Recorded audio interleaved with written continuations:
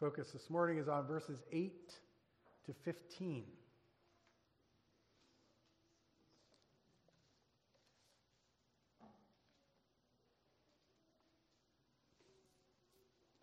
Children, here are your questions for this morning. The first one, pick A, B, or C. First, which does God like better? Men and boys? B, women and girls? Or C, that's a silly question. He loves both in Christ. 2, what are some things that both male and female Christians do? 3, are men, women, and children all an important part of the ministry of the church? And 4, what kind of men should be leaders, pastors, elders, and deacons in God's church?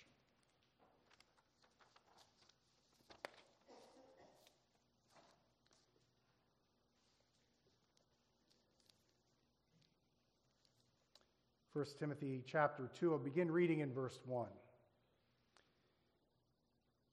First of all, then, I urge that supplications, prayers, intercessions, and thanksgivings be made for all people, for kings and all who are in high positions, that we may lead a peaceful and quiet life, godly and dignified in every way. This is good, and it is pleasing in the sight of God our Savior, who desires all people to be saved and to come to the knowledge of the truth. For there is one God, and there is one mediator between God and men, the man Christ Jesus, who gave himself as a ransom for all, which is the testimony given at the proper time. For this I was appointed a preacher and an apostle. I am telling the truth, I am not lying, a teacher of the Gentiles in faith and truth. I desire then that in every place the men should pray, lifting holy hands, without anger or quarreling. Likewise also that women should adorn themselves in respectable apparel, with modesty and self-control, not with braided hair and gold or pearls or costly attire, but with what is proper for women who profess godliness with good works. Let a woman learn quietly with all submissiveness. I do not permit a woman to teach or exercise authority over a man. Rather, she is to remain quiet. For Adam was formed first, then Eve. And Adam was not deceived, but the woman was deceived and became a transgressor. Yet she will be saved through childbearing, if they continue in faith and love and holiness with self-control. There ends the reading of God's word. Let us pray together.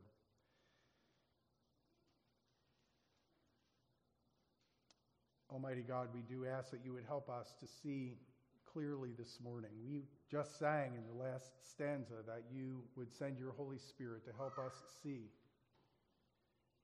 And Lord, in seeing, we pray that you would help us to see you better, to see your glory better, but also to know your will and to readily submit to that which you'll teach us. And so we pray that you would minister to us through the power of your word and with the help of the Holy Spirit, that you would help the preacher and help all of us who would hear this morning as we come to you in the name of Jesus. Amen. Well, at the outset, I suppose I ought to address anyone who might be potentially offended by what we just read and by what I'm about to say.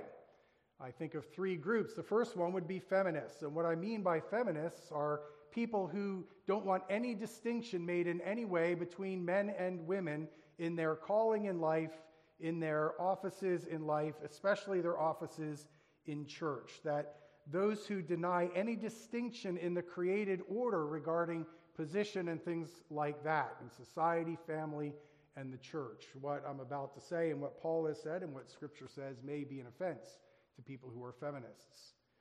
I also have to recognize that it may be an offense to those who are chauvinists. Chauvinists may find what I say pandering and compromising. Some men have a distorted view of the biblical view of headship and leadership, not only in their households but in the church as well. Some men are highly offended by any statement that a woman has any particular worth in teaching Scripture or encouraging or having any insights. I think of a situation where I was with two churchmen one time and I simply mentioned to them that I had learned a lot from my wife in the realm of Bible and theology. I wasn't ashamed of that. I mean, I had already been to seminary. I didn't learn everything from my wife. But they walked away from me like I had eaten 6 cloves of garlic or worse. They literally turned on their heels and walked away from me as if I had said something utterly offensive. I'm going to tell you today, I don't fall in either camp. I am not a feminist. I'm not a chauvinist, I can assure you. I know many strong and godly women that I appreciate deeply that have had an impact on my life, that have great ministry in the church. I look out at our congregation, very thankful for all the women that we have here. I have a strong, solid wife. I have 4 daughters that I'm very, very proud of, and I know you can name people as well. And so I could never be accused of being a chauvinist. I also appreciate many, many godly men who've had a tremendous impact on my life, who've been exemplary for me, who minister well in the church, who are good husbands to their wives if they're married, good fathers to their children if they have children. And so I respect entirely men and women. I assure you what I'm trying to do this morning is to best understand and apply what's being said here. I should mention I have 3 sons too that I'm very proud of, that I expect to be leaders in their potential families in a godly way, and I expect them to serve well in their churches wherever they may be.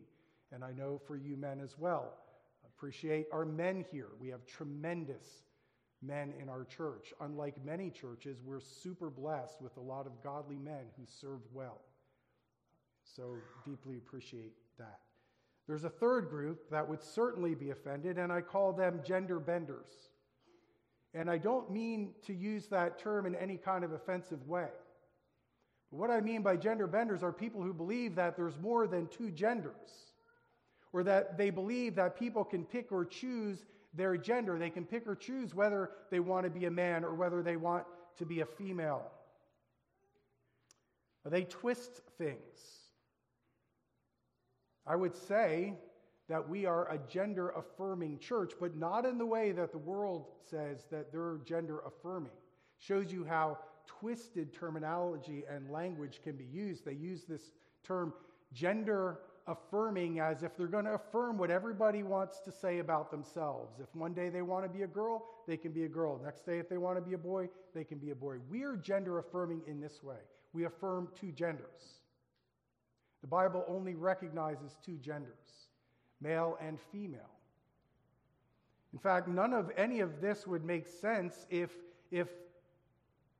we're dealing with people who are blurry on their gender.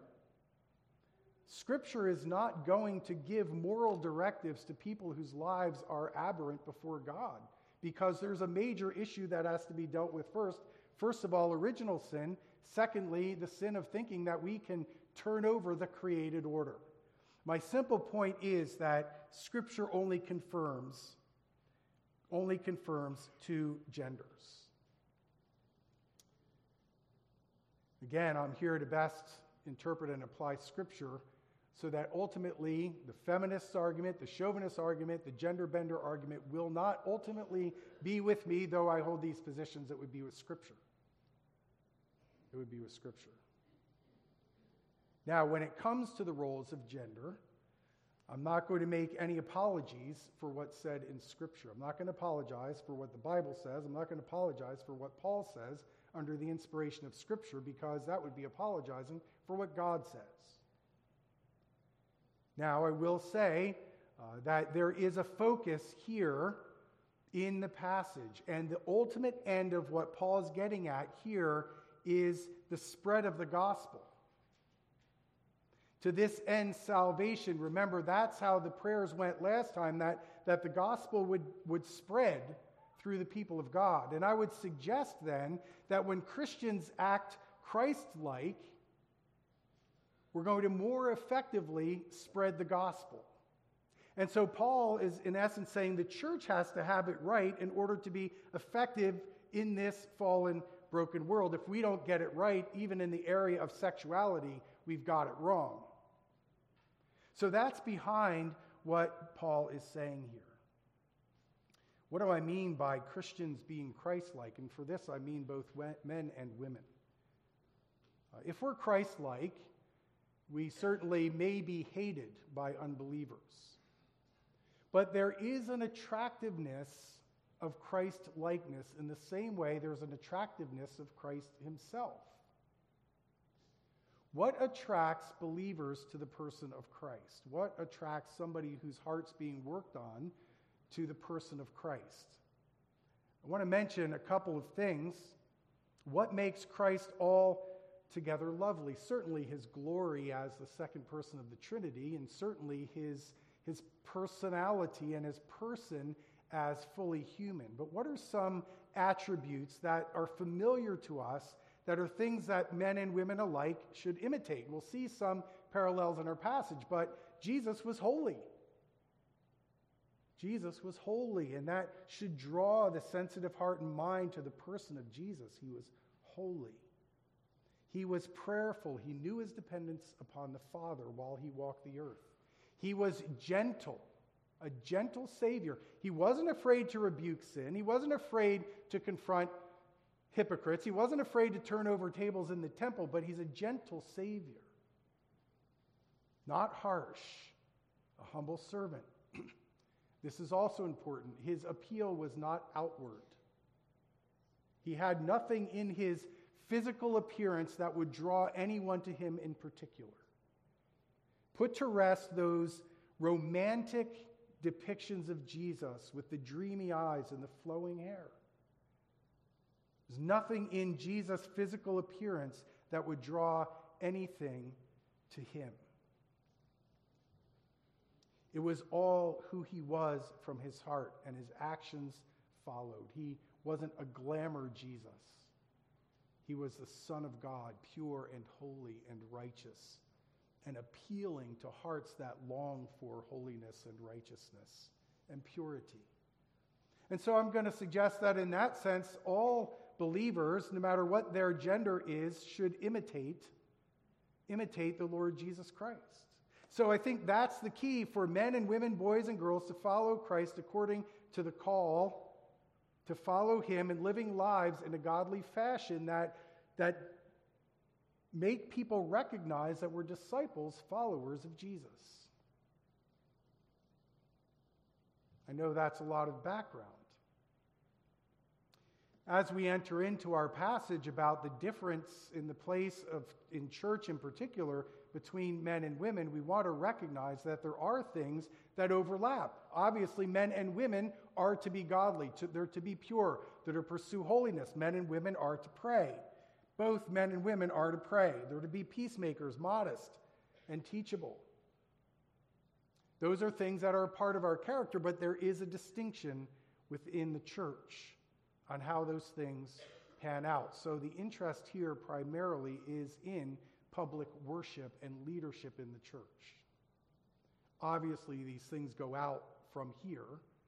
Obviously, these things have to be in place in the family here and go out from here, but our interest this morning is the church. It does get a little confusing, I'm not going to lie. But it's not because God confuses things. Sin distorts things. Sin confuses things. And so one of the things that Paul is addressing to Timothy is undoubtedly some problems that have arisen in the church over gender roles and gender issues. And there are problems in both camps. For the men, I would summarize it that they may be being irresponsible and troublesome. For the women, they might be being aggressive and troublesome, and that's a bad combination. I've heard some people blame feminism for problems in the church. Feminism for problems in the church. Others say that they're giving men an excuse by taking roles that men are supposed to have. But the problem is there's problems in the church. There's problems in making the proper distinctions. And it may be partially overly aggressive women, and it may be wimpy men, but we want to understand what the Bible says. So what are Christian men to look like? First of all, men are to take the lead, take responsibility, again, first in the home and then in the church. according to God's design. In a moment, I'll put the things in the positive, but let's look at the negative. First of all, you have men who are corrupt. They're living in sin. They're letting sin control their lives, or they're letting the desires of their hearts control their lives.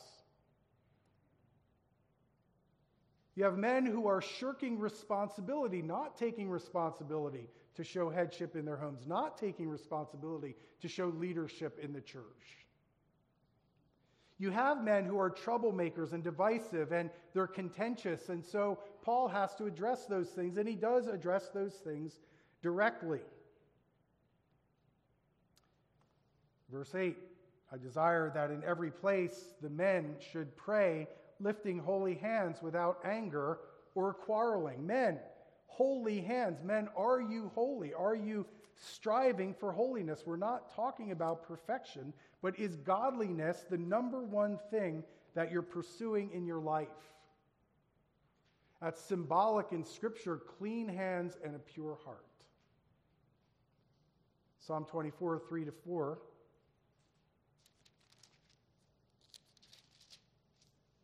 Who shall ascend the hill of the Lord? And who shall stand in his holy place? He who has clean hands and a pure heart, who does not lift up his soul to what is false and does not swear deceitfully. Men, does that describe you? Does that describe you? The pursuit of holiness, the pursuit of purity, and then lifting up holy hands in prayer. That's symbolic of what goes on in worship. It may be indirect, but this is talking about praying and worship and lifting up holy hands to God, showing dependence, but also pleading with God on behalf of the church, on behalf of the people of God, not only on behalf of themselves. Prayerful men, in private and in public. And peacemakers, not cantankerous, not troublemakers, not divisive. Having the right attitude of humility before God, having the right demeanor, the Christ-like demeanor. That's what true leadership displays. That's a true manhood there. To be peacemakers and not troublemakers. I'd say that has to be both in private and in public. It's such a tragedy when you know a man who is not seeking to live a holy life, that he's not prayerful, that he is a troublemaker and cantankerous. In public, he might be a shining individual in church. But then you find out at home that he's not so holy, that he's not so kind. I knew too many stories. I know a woman who married a pastor, saw her years later, and she was grieving. I think they finally divorced, but she had to sit under the pastor's preaching. She sat there knowing that he had a pornography addiction. He was not a good husband and not a good dad. And she had to sit there and listen to him preach for year after year. And so that's why I mentioned public and private, because it's taking place, first of all, in the heart, and then in the most close quarters of the home, and then in the church. And that will trickle out into public as well.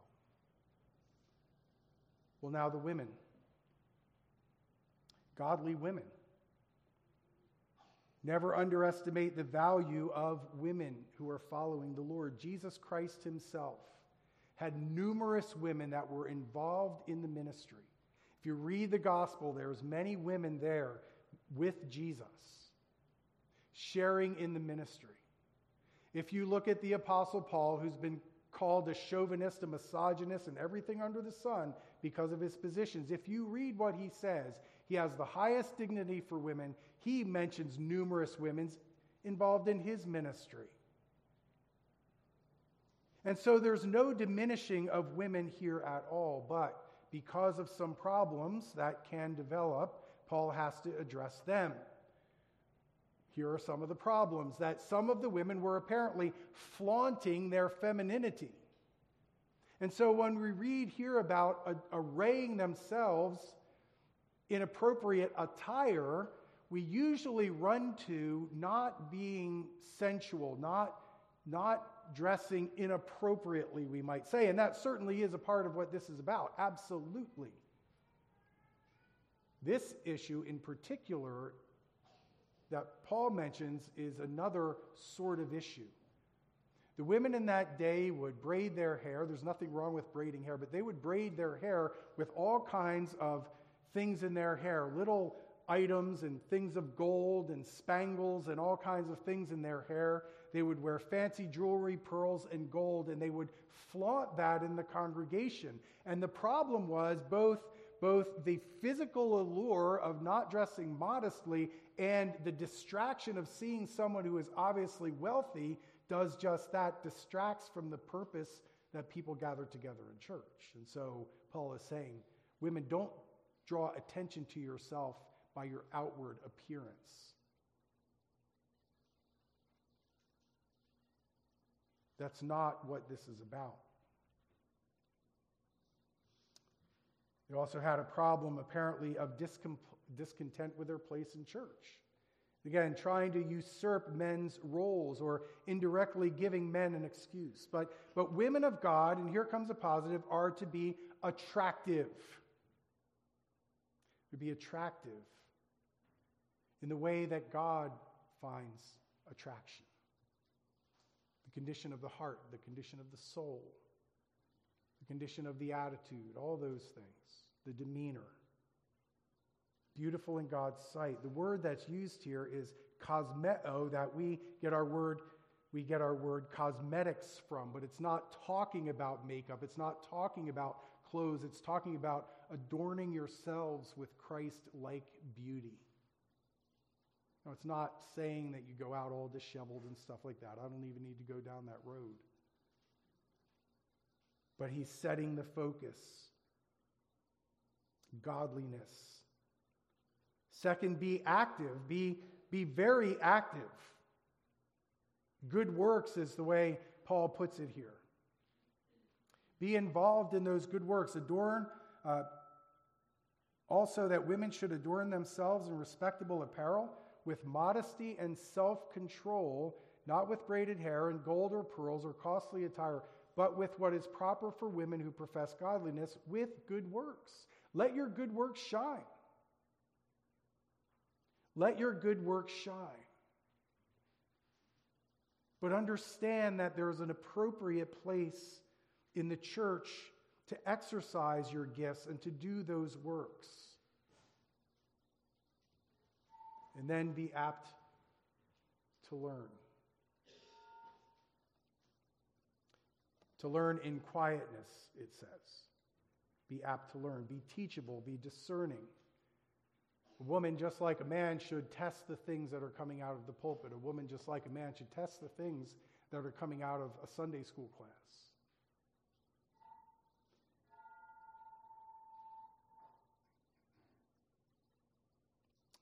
Learn in quiet. And this is in particular with reference to having authority over men.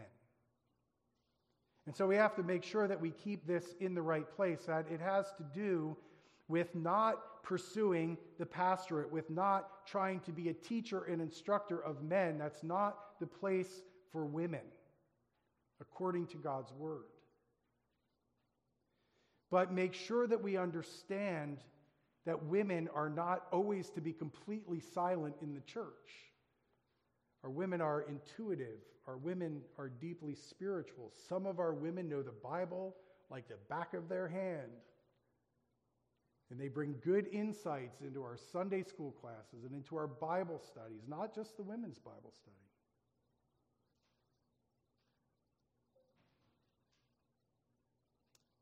And so we value women. Paul values women. Jesus valued women.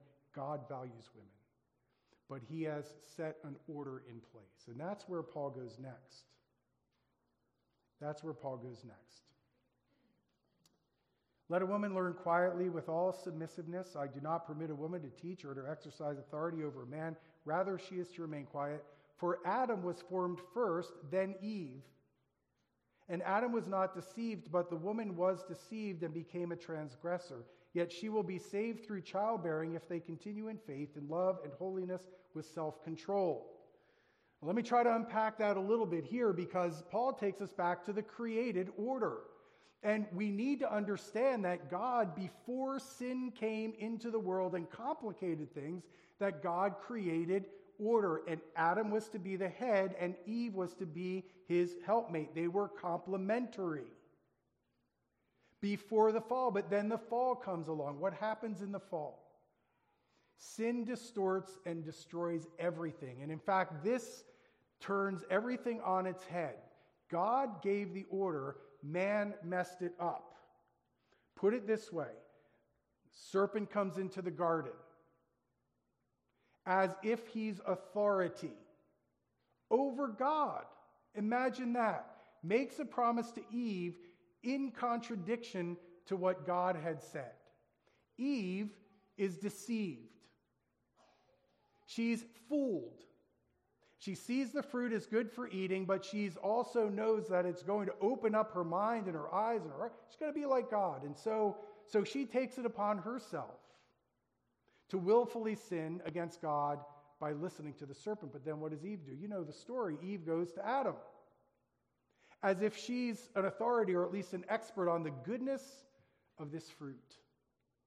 And Adam, you need to try this fruit because it's awesome. And she tempts Adam.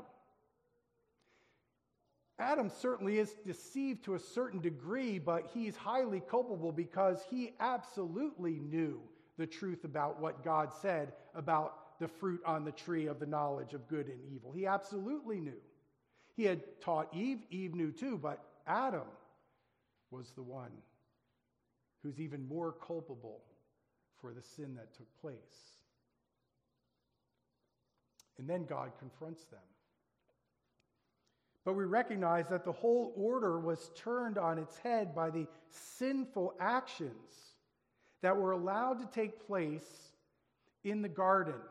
That ability that man had to sin, he took advantage of that when the reverse should have happened. Now, this is somewhat maybe biblically speculative.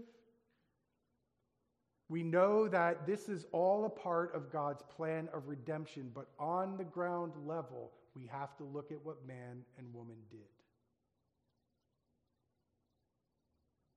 This is not original with me. I like what one person said. Adam should have slain and thus judged the serpent in carrying out the mandate of Genesis 1:28. Have dominion over creation. Adam should have slain and thus judged the serpent in carrying out the mandate. The tree in Eden seems to have served as a judgment tree, the place where Adam should have gone to discern between good and evil, and thus where he should have judged the serpent as evil and pronounced judgment on it as it entered the garden. That's a man named Beale. That's his argument, and I think that's a legitimate argument, that Adam was the one who should have taken responsibility immediately. Should have never let the serpent come into the garden. Should have protected Eve and watched over her and cared for her and taken his responsibility instead of shirking his responsibility and let her engage with this serpent who is the devil. And so Adam should have submitted to God, as God is his head. Eve should have submitted to Adam had he had taken responsibility as her head, and neither one of them should have given in or submitted to the work of the devil. But Paul's concern is that issue of order. Adam is the one who needs to take responsibility. Leadership in the economy of God, or in the way things work in the church.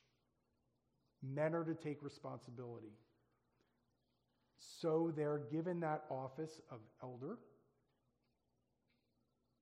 teacher, pastor, to guard the truth, to guard the gospel. That's part of their duty.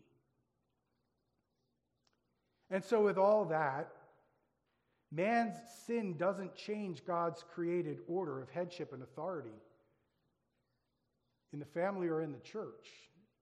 Sin complicates it. So the lesson is this: don't take on roles that don't belong to you. and don't shirk responsibility, your God-given responsibility. I have to address this because it's the most difficult passage probably in 1 Timothy, and it's definitely the most difficult verse in our passage today. And I won't spend too long on it, partly because I have to admit, I don't entirely understand it. Yet she will be saved through childbearing if they continue in faith and love and holiness with self-control. There is some connection with Eve there, but Paul is addressing the women of his day. This childbirth passage, you don't find a lot of help reading commentaries, and they all make declarations. Some are very adamant about what they believed about it, and others are saying, well, we don't quite exactly know what's going on. Here's what we do know for sure. When it says that women will be saved through childbearing, it does not mean that they'll be regenerated, saved from their sins through bearing children, or even by virtue of being a woman. It's not what it means. People are only saved by the grace of God through faith in the Lord Jesus Christ. That's true for men and women alike.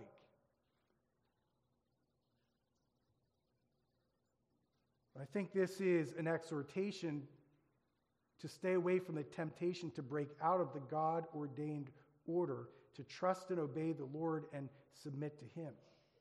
For women not to pursue things that aren't in the realm that God's ordained for them, particularly in public worship and authority in the church. My take is this term on childbirth is more equivalent to womanhood. So a godly woman is saved by the grace of God through the Lord Jesus Christ, and she will fulfill that calling in being a faithful disciple of Christ according to the design that God has given for women in Christ. And when women try to break out of that, and when the church tries to break out of that, what God has ordained, then there's trouble.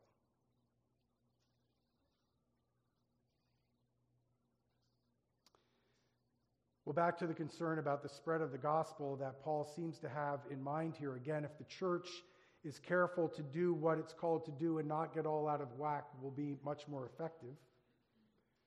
We'll say that if the church loses its biblically ordained balance into either feminism or chauvinism, there's going to be a problem. It's not only going to be problematic, in some cases it will be a severe problem. Secondly, if the church caters to the idea that there's no distinction in position in family or church, the church is out of God's will. And third, if the church bows to gender twisting that's being forced upon our culture and churches as well, if the church is going to bow to gender twisting, the church has clearly apostatized and is out of God's will.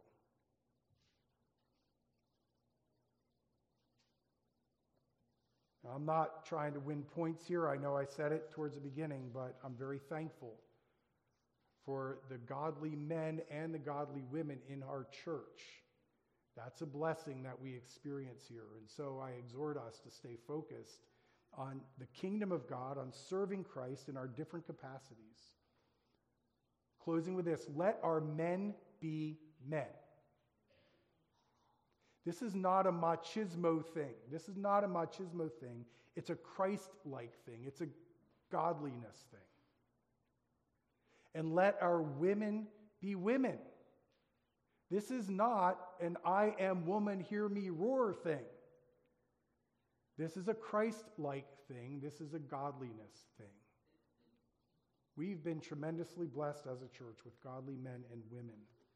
And may we continue to receive that blessing of God's grace to us, never taking it for granted, never giving in to the pressures that we might feel, but honoring God in all that we do and all that we say as men and women in God's church. Let's pray. Father in heaven, this is your church. And we readily recognize that we, under your authority and with the authority that you express to us in your word, we have no business in designing the church our doctrines, or anything according to our own wills, our own desires, even our own understanding outside of your scripture. Lord, you've given us your design in creation from before the fall.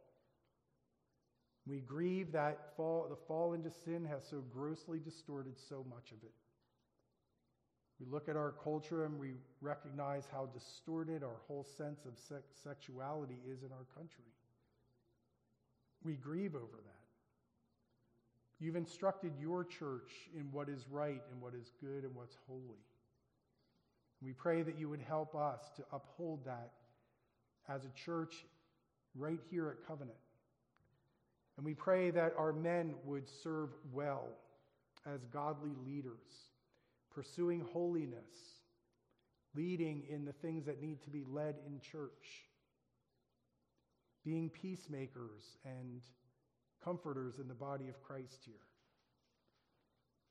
Especially pray for the men who have been called to elder and deacon according to their offices, that you would help them. The great challenges that they face in their calling. We also pray for our women, and we thank you for the tremendous gifts that you've given us in our women here at Covenant. We thank you for our thriving women's ministry. We thank you for the fellowship that the women have among each other. We pray that that would be built stronger. Lord, help us all to, first and foremost, be followers of Christ Jesus. And then to be happy and satisfied and delight in the callings that you've given us and the positions that you've given us in life, that we would always seek to honor and glorify you. And we come to you in the name of the head of the church, our Savior Jesus Christ. Amen.